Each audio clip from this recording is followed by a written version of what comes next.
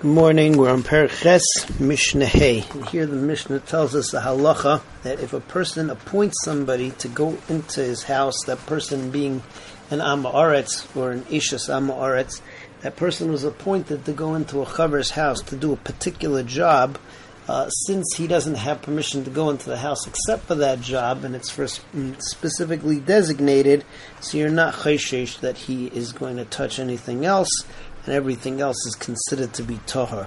So that's Mishnah Hey. Eishes Am Haaretz shenichnas l'teich beisay shel chaver, the wife of an Am Haaretz who went into the house of a chaver l'haitzi b'noi bitay, for the express purpose of taking out his son or his daughter, oy behemtay, or his animal, abayis tahor mipnei shenichnas shaloi b'rshus, because she didn't go in with any kind of permission. In fact, she was given permission to do that specific job, and therefore you're not chayshish that she touched anything else.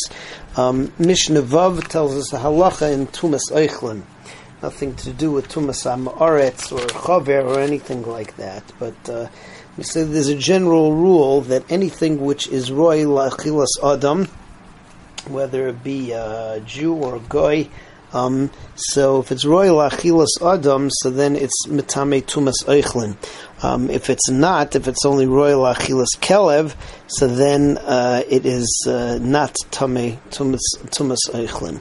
Mishnah gives an example of a pigeon that falls into a vat of wine and drowns.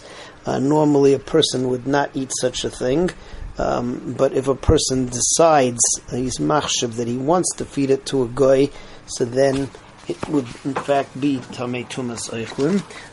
If a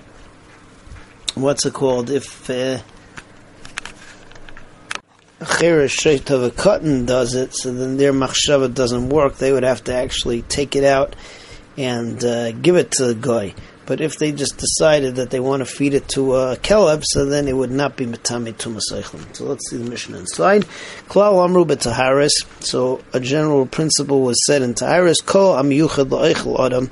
Anything which is ro'oi, was specific to be eaten by people, then tamei, it's tamei tumas eichlin. Ad she pasal me'eichel hakelev, until until it's no longer even ro'ei for a kelev to eat.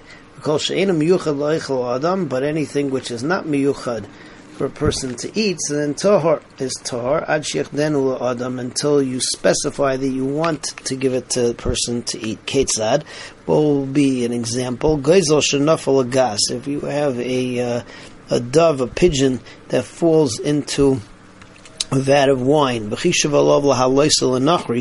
person decides that he's going to take it out and give it to a guy, so then tamei is tamei. It's tamei tumas eichlin.